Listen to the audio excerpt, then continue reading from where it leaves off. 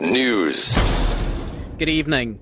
5 members of the DA, including its national spokesperson Marius Redelinghuis and Cape Town Metro chairperson Shaun August, have been arrested while awaiting the arrival of President Zuma in Adderley Street for the State of the Nation address. August says police ordered DA members in their party colours to move from where they were standing. He says when the police failed to do the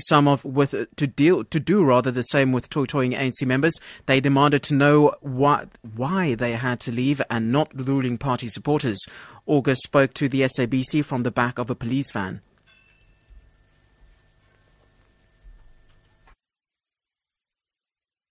Eventually, when I asked why are you not moving the other political party as well, they took out their shields and they started pushing us. They pushed the females and kept on pushing with the shields, and we started protecting the females. And when we protected the females, they then wanted to arrest me, and I resisted because I was busy retreating, but I could see how they were manhandling the women.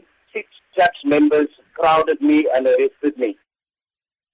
EFF spokesperson Redelinghuis says they've been tipped off that the riot police are ready to manhandle EFF MPs if they ask a question during the evening's State of the Nation address. The EFF has been threatening to disrupt the joint sitting of Parliament by asking President Zuma when he will repay the money for non-security upgrades to his Nkandla home. Redelinghuis explains. The Speaker will tell me if I rise on a point of order. The Speaker will ask me to sit down 3 times. And if I do not sit down 3 times insisting on an order, the Sergeant at Arms will be asked to come and ask me to sit down. And if I don't sit down, then riot police are going to come in. Meanwhile, members of Parliament, the Cabinet and invited dignitaries have been arriving for the address, which is due to start in an hour's time. President Jacob Zuma is expected at any moment.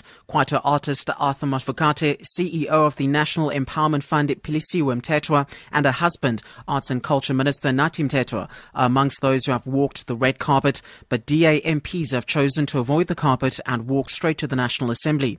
Water and Sanitation Minister Nomvula Mokonyane, who put on a red and black dress, had her say about her outfit. Quite comfortable, very relaxing, and making me to really appreciate my being and how I'm built. Further afield, a court in South Korea has sentenced the former airline executive to 1 year imprisonment at what's been described as a case of nut rage. Cho Hoon-yan, the daughter of the chairperson for Korean Air, was found guilty of violating aviation safety for ordering a Korean plane back to the departure gate. She was furious that macadamia nuts had been served to her in a bag rather than on a plate. Completely nuts. For Good FM News, I'm Eugene Batani.